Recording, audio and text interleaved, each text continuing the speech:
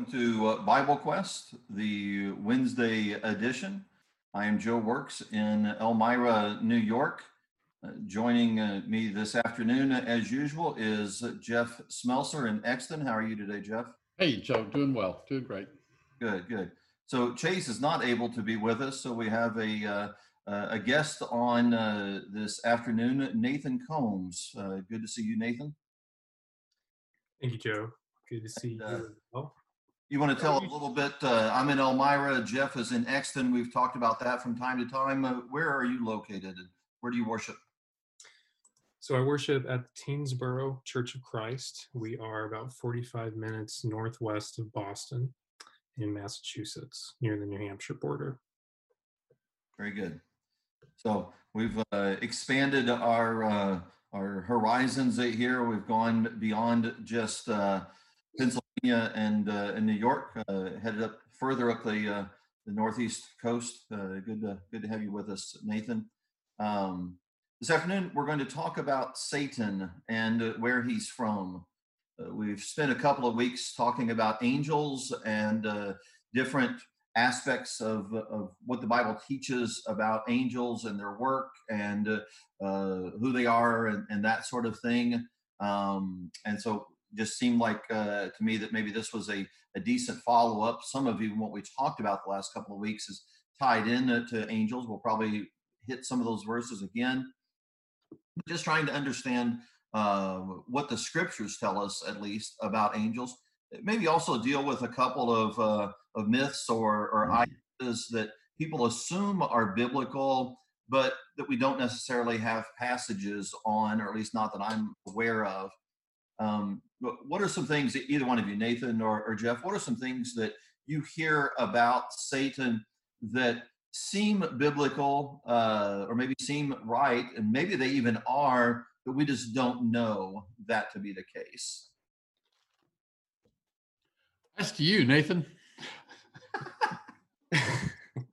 When I hear people talk about Satan, sometimes there seems to be kind of this sense that the spiritual world operates in sort of a Star Wars dualism kind of realm, that we've got the good and we've got the evil, we've got the light and we've got the dark, and they're equal in force and power.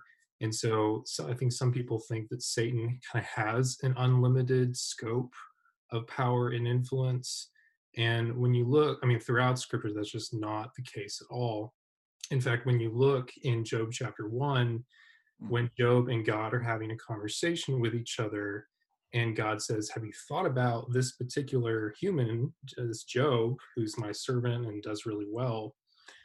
Satan has to get explicit permission from God for each and every single thing that he wants to do to Job. Mm-hmm. So it's just one example of many that we could look at. But that conversation, I think, shows us a lot about who he is and his limitations, and also his goals, what he wants to do. Wow, he went deep with that. I was going to go for the low-hanging fruit and talk about Lucifer. But on the point that he's making, I think it's kind of consistent with something you said last week, Joe, talking about Satan, pictured, for example, in Revelation, the 12th chapter, as the counterpart of Michael, the archangel, not as the counterpart of God. Yeah, I do think that that's helpful. Resist the devil and he'll flee from us. We need to realize that God has power over him, and if we choose to serve God, then we can be victorious over Satan, and we are not forced to somehow accept what he is seeking to impose on us. There's a lot that I don't understand about how Satan works today. I believe that he does. We see that through scriptures, but we certainly do not see him as Nathan stated. We don't see him as this all-powerful on the dark side kind of sense. I'm wondering if, and I don't want to go too far off this track, but would passages like in Colossians 1 that talks about that we've been translated from the domain of darkness into the light of his beloved Son, would that maybe cause people to think in those terms? What do you all think? you know, we have the kingdom of the Son of His love. We have the kingdom of Christ, and Satan's kingdom is spoken of. You know, Matthew chapter 12, when Jesus is cast out demons, and they said, well, he just did it by the power of Beelzebub. Jesus made the point that if that were so, Satan's kingdom would be divided against itself. So Jesus acknowledged that Satan has a kingdom. So I can see what you're saying. That would be easy for somebody to say, well, Christ has got his kingdom, Satan's got his kingdom. So they're kind of like co-equals, but opposites. But just to clarify something I said a moment ago, when I said Satan is not the counterpart of God, I don't mean to say Satan's not evil. Satan is evil, and so he's opposed to God, but he's not a peer of God, which is, I think, the point you were making earlier. Right. Yeah, good point. So let's go to that low-hanging fruit there, Jeff. What about Lucifer? I mean, isn't that one of the names for Satan? You know, everybody in the world seems to think so. And the fact is, the word Lucifer only occurs one time in the Bible, and not in most translations. It's in the King James Version in Isaiah, the 7th chapter. And it's verse 14, if I recall. Let me get to Isaiah, 12. The 14th chapter. Let me get it 14, right. 12, yeah. 14:12. Anybody have King James handy? I can grab it. New King James, I've got it here. New King James does it also. Okay, read that. Yeah. How you are fallen from heaven, O Lucifer, son of the morning. How you are cut down to the ground, you who weakened the nations. So where it says Lucifer, other translations say, for example, the New American Standard says star of the morning. I don't know what the ESV says. What do you use, Nathan? Yeah, I use ESV. Yeah, Odessa, son of dawn. Son of dawn, star of the morning, son of dawn. Well, Lucifer would be from a Latin expression. It would mean light carrying or light bearing. So you can see the connection there. But let's look at the context. So if you look at many of the Old Testament prophets, some of the Old Testament prophets, they'll have a section where they talk about God's judgment upon the various nations. And in Isaiah, that section begins in chapter 13, verse 1. And as you flip the pages, starting in Isaiah 13, verse 1, you see prophecies about what's going to happen to Babylon, prophecies about what is going to happen to Assyria, Philistia, Moab, prophecies about what's going to happen to Damascus, the capital of Syria, Ethiopia, Egypt, so on. In the prophecy about Babylon, which goes from the beginning of chapter 13 through chapter 14, you get this statement in verse 3 and 4 of chapter 14. It'll be in the day when the Lord gives you rest from your pain and turmoil and harsh service in which you've been enslaved, that you will, talking about Israel, God's people, you will take up this taunt against the king of Babylon and say, and then there's an extended taunt against the king of Babylon. And verse 12 is right in the middle of that taunt against the king of Babylon. And the king of Babylon is the one who's pictured as being brought down to Sheol, brought down to death, where reside kings he had previously subjugated and killed. And now they're delighted to see he's brought down to be like one of them. And the irony is he had exalted himself to the heavens, to the stars, but now he has been cut down. He has fallen from heaven. So verse 12, how you have fallen from heaven, O star of the morning. King James, New King James say Lucifer. It's a name for the king of Babylon. So this is the one place where those two translations have the word Lucifer, and it's not talking about the devil. It's talking about the king of Babylon. Yeah, and I can understand if we just start, I don't know, about verse 9 or so of chapter 14, I can really see where people get that idea. Again, the New King James in verse 9, hell from beneath is excited about you to meet you at your coming. Or verse 13, for you have said in your heart, I will ascend into heaven. I will exalt my throne above the stars of God. I can sort of imagine that scene in the spiritual realm applying to Satan. But what's important, as you well stated there, go back and look at the text. Verse 4 says it's the king of Babylon. You keep on reading, you get over particularly to verses 22 and 23. Again, it says Babylon there. in verse 20, it talks about him being killed, or 19 and 20, it talks about him being killed and not being buried. It's describing a human there in that text. I think while we might be tempted to read this text and pull it out of context and see that, maybe that's Satan, the greater context demands us to see this as a prophecy against Babylon, particularly in the greater context even of Isaiah, where he's going nation after nation, prophesying about their demise. So it's a tricky text that it's just really unfortunate that people haven't bothered to read Isaiah. They just listened to a couple of verses. We got a question. Is there any danger or harm in making Lucifer to be Satan, or vice versa? In other words, if I think this is talking about Satan, is there any danger in my understanding that? It's an interesting question. Well, I mean, maybe just the danger, or at least the danger of not understanding how prophetic language works, and not seeing the purpose of Isaiah.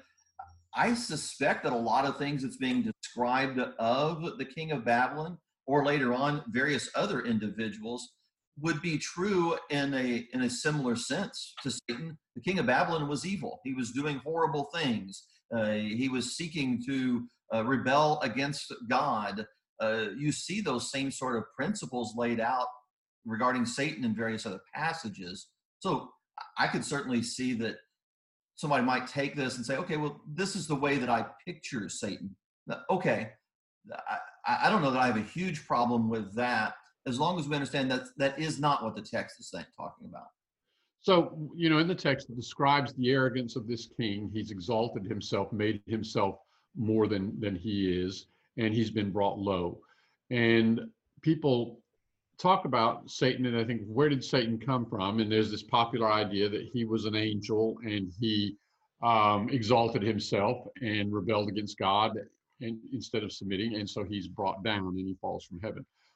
And even though the Bible doesn't explicitly describe that, I think it makes sense. I think, after all, we can reason this way: Satan is a created being. He's not self-existent and self-eternal, otherwise he'd be God.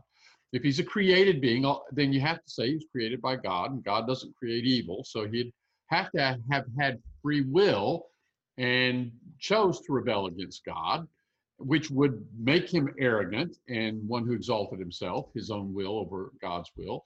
And then he is brought down. So you could infer all of that. Now, is it dangerous if I think that's what Isaiah 14 is talking about when it's not talking about Satan? I would say it's dangerous to this extent. It endangers my accurate understanding of Isaiah and the point that God is making through the prophet Isaiah. There's a point here about God's rule over the nations. There is a point here about arrogance. And maybe I get that if I misunderstand this and thinking it's talking about Satan. I still get that point. But there's also a point here about God's rule over the various nations, and I miss that if I think this is talking about Satan. So there's that danger.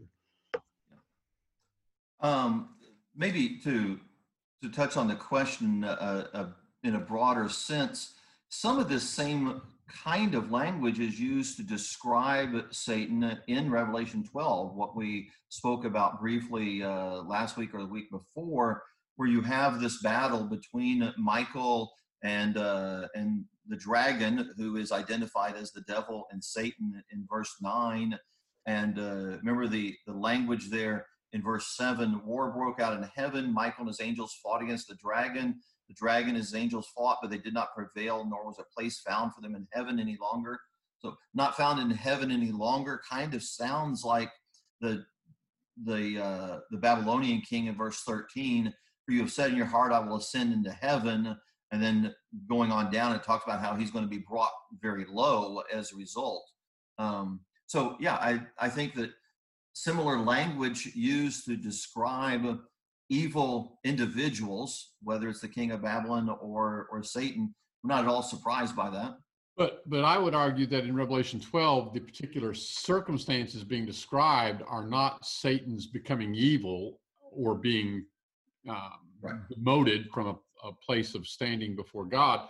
It's talking about his fall in connection with the Son's ascension. Exactly. And so by virtue of Jesus' death, burial, resurrection, his dying for our sins and his being raised to ascend to the right hand of God, Satan is brought down, Satan falls. And a similar passage to kind of go along with that point would probably be Luke chapter 10, where the 72 disciples come back after Jesus has sent them out. They're really happy about being able to cast out demons, and he is looking at the broader spiritual picture of what is happening with his ascending kingdom. And he says to them, well, I saw Satan fall like lightning from heaven. Very quickly, he's losing his power as Jesus rises. That's a really helpful passage. Thanks. Yeah, Luke 10, 17 and 18 there. That's quite beneficial to look at. Clearly, in the first century, in Jesus's day and that of his disciples, we're not seeing Satan leave heaven, fall from heaven the way that the typical picture is given of Satan's beginning. That's not happening at this point. And so this is just biblical language to talk about the failure of those who choose to rebel against the Lord. And then, like we said there in Revelation 12, that's the timing of that one in verse 10 is now salvation and strength and the kingdom of our God and the power of his Christ to come. When did all that happen? When did the kingdom and salvation come? At Christ's death, burial, and resurrection. So yeah, that kind of language is biblical language to describe the fall of an individual. Let's take a moment to encourage our viewers. If you want to send us some comments or questions on this topic, we'll be glad to take a look at that. Might be able to work it into our webcast today. If I can change direction just for a little bit, can I ask a question for you guys? And I think this is a relevant question for a lot of people today. Is Satan real? Or is Satan just a metaphor for evil? And I'll give you this. There are things in the Bible where there's something inanimate that is personified. And take, for example, Romans, the 7th chapter. In Romans, the 7th chapter, sin is personified. Verse 11 says, sin, finding occasion through the commandment, beguiled me or deceived me, and through it slew me. Sin is being pictured as a person who sees an opportunity and takes advantage. Verse 13, sin, that it might be shown to be sin by working death to me, that through that which is good, that through the commandment, sin might become exceeding sinful. And then verse 14, I was sold under sin. I think it's fair to say in that passage, sin is being personified. So some would say, well, that's all Satan is. Satan is just a personification of something, of evil, not really a particular being. What would you say to that? No.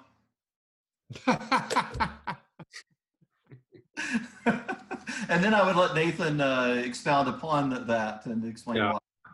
Yeah, I think 1 Peter 5 is probably a good passage to kind of connect these dots together, because in 1 Peter 5, he is personifying Satan as a physical, earthly creature, as a roaring lion. He's not actually a roaring lion, but that picture is being brought out to Peter's audience in order to say he has those kinds of characteristics. He's a real person, and so that's why Peter says in 1 Peter 5:8, you've got to be sober-minded, you've got to be watchful. There is a spiritual being who's really out there trying to devour your souls, and so you've got to treat him as you would treat this ferocious physical creature. It's an interesting point that if Satan were just a metaphor, then you've got something that is being represented as a metaphor, which is Satan, which is now going to be personified in another metaphor. That would be a little convoluted. Be pretty pointless to be watchful for something that you don't actually have to be watchful against. Okay. Yeah. I wonder, Hebrews 2 and verse 14, inasmuch then as the children have partaken of flesh and blood, he himself likewise shared in the same, that through death he might destroy him who had the power of death, that is, the devil, and release those who, through fear of death, were in their lifetime subject to bondage. So the devil has this power of death, and maybe that even brings to mind a few other passages thinking about Satan's abilities, limited abilities, but abilities nevertheless. I think, I suppose somebody could, if they wanted to try to make the argument, could look at nearly every passage and say, well, but that's just a metaphor. If we begin to do that without a basis, the Romans passage really insists that that's personification. Yeah. But you have an individual spoken all the way through from Genesis 3 to Genesis 20, or Genesis 3 to Revelation 20. You have the first two chapters that have the absence of Satan, and the last two chapters in the Bible, the absence of Satan. Everywhere else, he's present. And so to create a 66 books that contain this image of a real spiritual being, and then to have that as just personification, would we not be tempted maybe then to do that with Jesus? Sure. Or take this, in Revelation, the 12th chapter, there was war in heaven, in verse 7, war in heaven, Michael and his angels going forth to war with the dragon, and the dragon warred and his angels.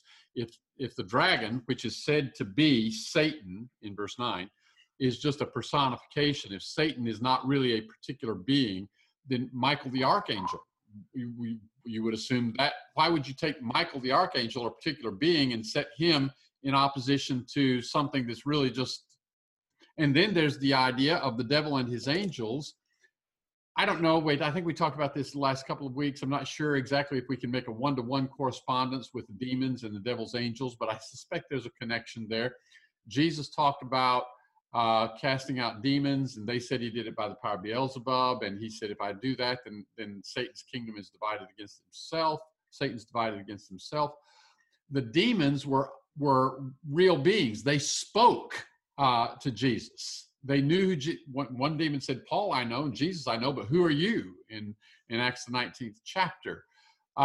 If the demons are Satan's agents, and we would conclude they are based on Matthew the 12th chapter and Luke the 10th chapter that you mentioned already.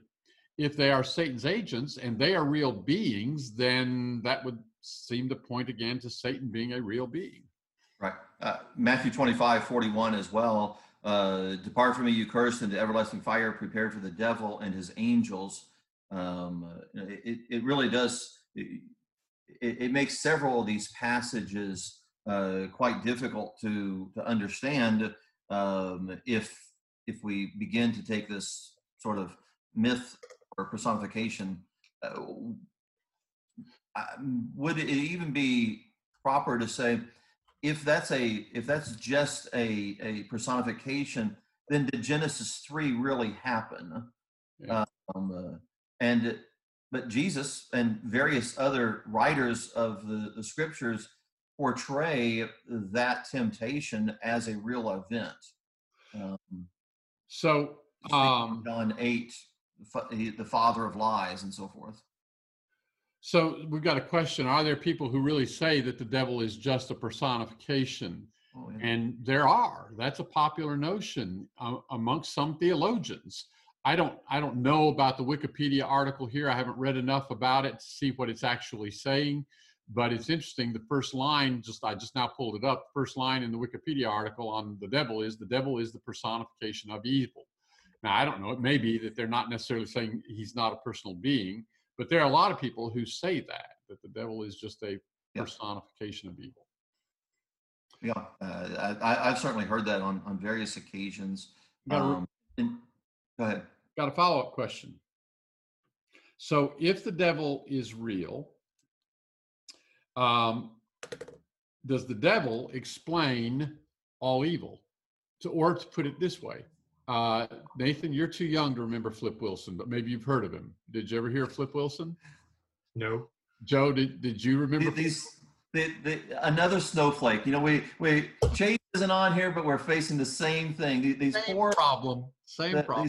These underprivileged children that Flip Wilson was a comedian, and he would do a bit where he would end up saying, "The devil made me do it." I think, was it in his Geraldine character? yes, yeah. He'd say, "The devil made me do it." All right, so that's my question, really. If you take the devil out of the picture, say the devil died at some point, would all the evil go away? Is the only reason that people do bad things is because there's a devil? Now you could say this. You could say the devil was the occasion of sin entering the world. That would be fair. But can we lay all evil at the foot of the devil and say, well, it's his fault? Exclusively. Yeah. So I don't know how temptation works from the devil's vantage point. I certainly believe that he does tempt. We see that in Genesis 3. But we also see it in Matthew 4, where Jesus is given the opportunity to sin and rejects that. So I'm not going to do my Geraldine impersonation, but the the idea that we are somehow forced to by Satan's influence is certainly not biblical. We can resist the devil. James 1 comes to mind here. If I can turn over there real quickly. James chapter 1. Let no man say when he is tempted, I'm tempted of God. I'm tested of God. In other words, James is saying, don't blame God. I'm going to make the point you can't blame the devil either. The devil may have a part in it, but you can't blame the devil. James goes on to say, God cannot be tempted or tested of evil. He himself tempts or tests no man. But each man is tempted or tested when he is drawn away by his own lust, by his own desire, and enticed.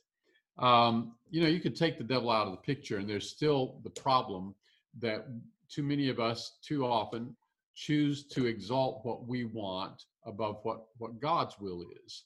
And when we do that, we're doing the same thing that inferentially Satan must have done at some point and has continued to do since. But we can do that whether there's a Satan or not. We can exalt our own wills and our own desires and say, that's what I want to do. And that's going to lead to, that is sin. That's a really good passage to keep in mind, that whatever is happening in the realm beyond our physical vision, we have the opportunity to do right or to do wrong. So let me ask you another question. I got lots of questions today. Is that all right? That is fine. That's why we have Nathan on. All right, Nathan, this one's to you. So, growing up, we'd play basketball or football or baseball. A lot of times we'd pick teams, and there would be two captains.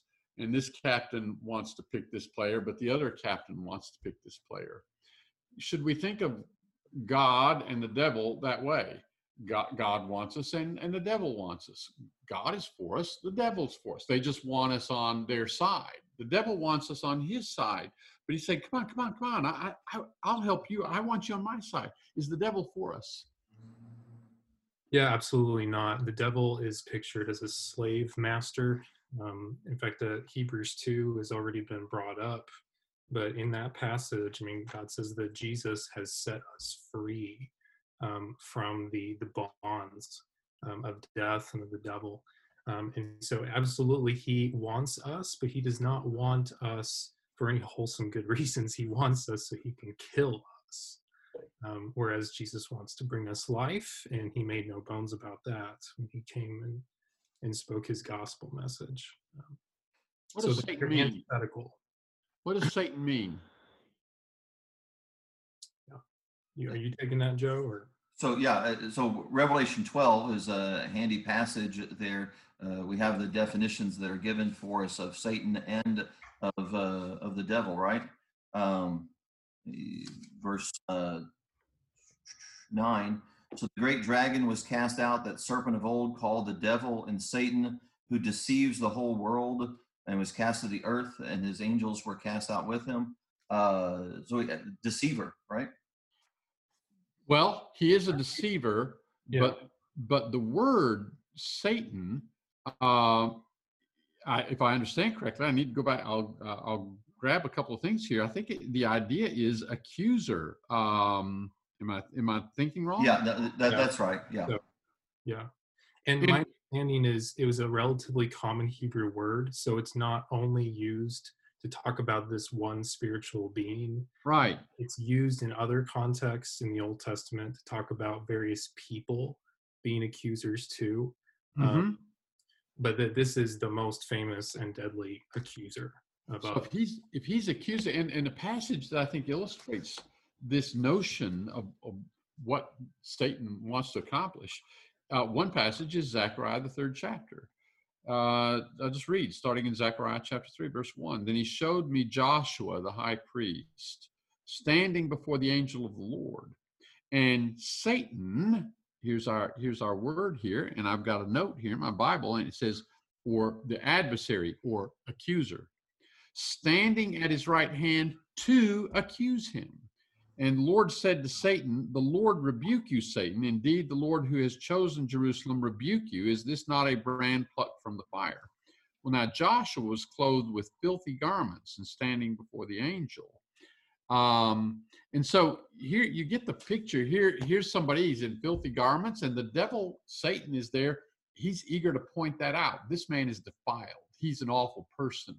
The devil's not for him, saying, I want to help him. I just want him on my side. The devil wants to bring him down. And then through Jesus Christ, our garments can be made white, and we can stand before God. And when Satan accuses us, God can say, whatever you've got to say about him, whatever you've got to say about this person, his sins have been taken care of. They've been paid for by the death of Jesus Christ. So Satan's not for us. He's against us. He wants to accuse us and bring us down. And so many passages describe Satan in that way, of having him be opposed. He stands against Israel in 1 Chronicles 21, thinking about him opposing the church in Revelation as well. I think that's helpful to see him just seeking to bring accusations. I should have read it even further down there in Revelation 12. It says, then the accuser, what he's doing is seeking to have us fall in disfavor with the Lord. And that verse in Revelation 12:9 is also important for the phrase the ancient serpent, because that hyperlinks us all the way back to the beginning of the Bible in Genesis 3, where the serpent comes into the garden and tempts Eve and entices them to have sin come into their lives, bringing death. Yeah. So We've got another question here. I think the question is probably actually referring to Luke chapter 22, verse 31 and following. The question is, how did Satan ask to have Peter? Was that an example of him wanting to destroy Peter but needed to ask for permission? Then how does that compare to Satan entering into Judas in 22:3? I actually want to go to that in just a minute. But first of all, in Luke chapter 22, verse 31 and following, Simon, Simon, Jesus says, behold, Satan asked to have you that he might sift you as wheat. And the you there is plural. He asked to have Jesus' disciples that he might sift them as wheat. But Jesus says, I made supplication for thee, and that's singular. Jesus prayed specifically for Peter, that Peter's faith fail not, and then that Peter would turn again. And when he had turned again, he'd establish his brethren. So how did Satan ask to have Peter? Really, he asked to have all of them. I'm not sure exactly. This gets to a question, what in the world is Satan thinking? There's a lot of times when you've got to scratch your head saying, did Satan really think that this was going to work? Did Satan really think, he comes before God and he wants to accuse Job. And in that instance, God didn't let him afflict Job, but with limitations, as you pointed out earlier, Nathan. When he comes and he says, can I have your disciples? What is he thinking? But that's what he asked for. So does that help us then to see what Satan's goal is, the request for that sifting?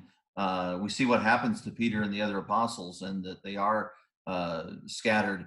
We see Satan entering Judas's heart. Was that John 13:2, maybe something like that? You see some of those instances where Satan does have his effect upon the disciples. That's what he's seeking to do, is to draw us away from the will of God. Let's connect that with what we were just talking about. So this question, you mentioned John 13. Did Satan have anything to do with Jesus being crucified?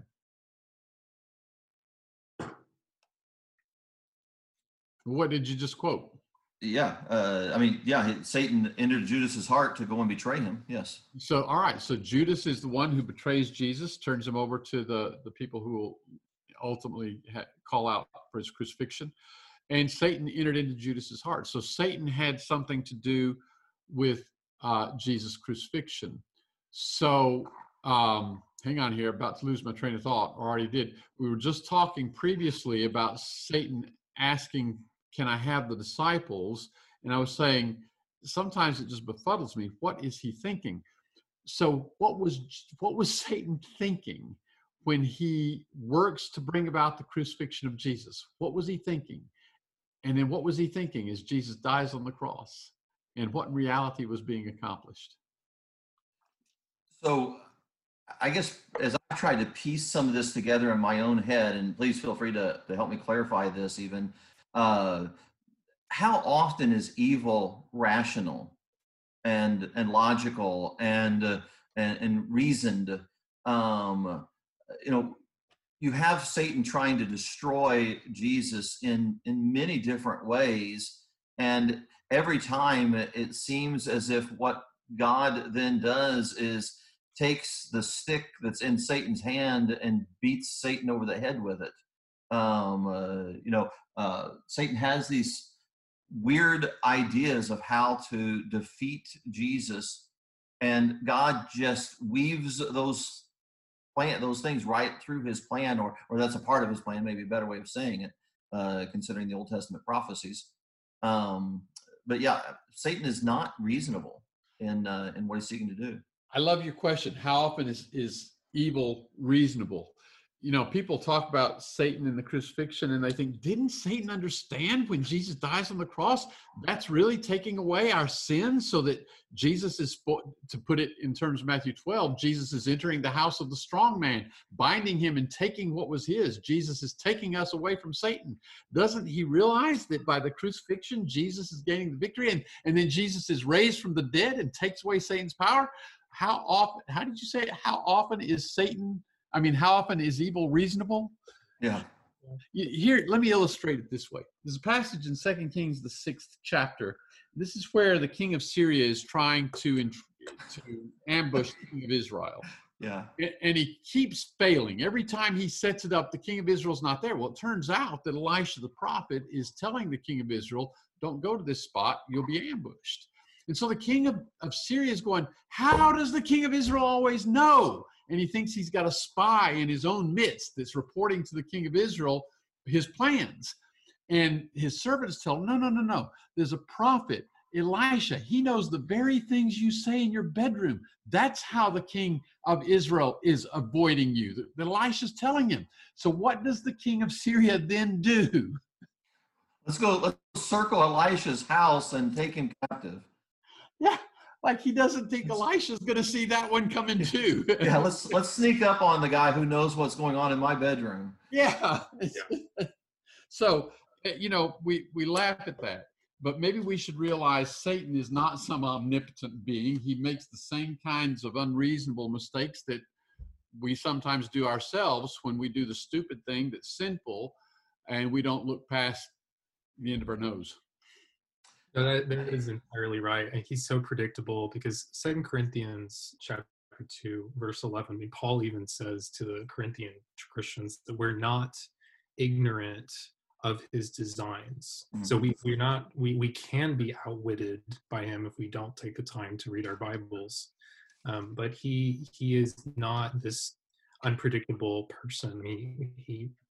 He works in these specific ways, and so we can understand that. John chapter 8, just to pile on the passages, Jesus himself said, as he's talking to Pharisees who were consumed by the devil has been a murderer from the beginning. So it really was not a shock that as Jesus comes along and tries to establish this kingdom, and then does, that the murderer from the beginning would then try to murder him, except that this time it smacked him in the face. Yeah. Yeah, that's exactly right. I think that is helpful. Think about how it'd be interesting to just sort of peruse through the scriptures beginning in Genesis 3 and to see how many times God uses Satan's actions to bring about his glory and his will.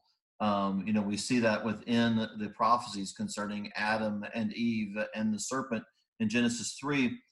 But I'm thinking even of passages like 2 Corinthians 12, verse 7 and following, talking about the thorn in the flesh for Paul. It says, "Unless I should be exalted above measure by the abundance of the revelations, a thorn of the flesh was given to me, a messenger of Satan to buffet me, lest I should be exalted above measure. Concerning this thing, I pleaded with the Lord 3 times that it might depart from me. And he said, my grace is sufficient for you, for my strength is made perfect in weakness. Therefore, most gladly, I will rather boast in my infirmities, that the power of Christ may rest upon me." So here is something that's being sent by Satan. God is going to use that, and Paul is going to recognize that to keep him from being exalted above measure. Here Satan has sent this or is a part of this, and yet what it's doing is keeping Paul humble, keeping him reliant upon the Lord. Him from becoming like Satan. Good point. Yeah. Very good. Well, other thoughts. We've sort of ran through various passages. We really didn't deal much with Genesis 3. We don't see his beginning there, but we see him introduced to us. He was already in existence before that, and we just don't know anything beyond that, right? And it's interesting, you may have said this a minute ago, but Nathan, you were referring to John, the 8th chapter, where it refers to Satan as a murderer from the beginning, or a liar from the beginning, and a murderer or a liar and the father of liars. And that's really how we know that it's Satan. That and Revelation 12 are how we know that it's Satan who's speaking through the serpent in Genesis 3, because Genesis doesn't tell us that it's Satan or the devil who speaks through the serpent. But then when Jesus refers back to that, saying he was a murderer from the beginning, he's a liar and the father of liars, well, he lied and said they would not die. And by that lie, he brought about their death. He murdered them. And then Revelation chapter 12 simply describes the dragon as the devil, as Satan, as that old serpent. And so you put all that together, and it's clear that that was the devil speaking through that. And all throughout Scripture, we see that we have the power to decide. We see that in the contrast between Eve and Jesus in their respective temptations and various other cases where we talked about. I don't think we've touched on 1 John 3. He who sins is of the devil, for the devil has sinned from the beginning. For this purpose, the Son of God was manifested, that he might destroy the works of the devil. Whoever has been born of God does not sin, for his seed remains in him, and he cannot sin because he's been born of God. In this, the children of God and the children of the devil are manifest. Whoever does not practice righteousness is not of God, nor is he who does not love his brother. For this is the message which you have heard from the beginning, that we should love one another, not as Cain, who was of the wicked one, and murdered his brother. Why did he murder him? Because his works were evil and his brother's righteous. So we have this choice to be either children of God or children of the devil. And the way that that's determined is by who we decide to follow. And maybe close with this. If we choose not to follow God, we're going to share the devil's fate. That's the point in Matthew 25:41. He'll say to those on the left hand, "Depart from me, ye cursed, into the eternal fire, which is prepared for the devil and his angels." Yep, exactly. Well, we are out of time. Thanks, Jeff, and especially thanks, Nathan, for joining us. I hope this isn't the last time, but I'm glad that we were able to have you on now for the first time. Introduced you to our wit and wisdom, and so now you'll be even more prepared to put up with us if we have more opportunities. Thanks, everybody, for listening and for having the questions and comments that you contributed as well. Go ahead, Nathan. I was just going to say thanks for having me on. Very good. God bless you all, and look forward to seeing you next Wednesday, then, Lord willing.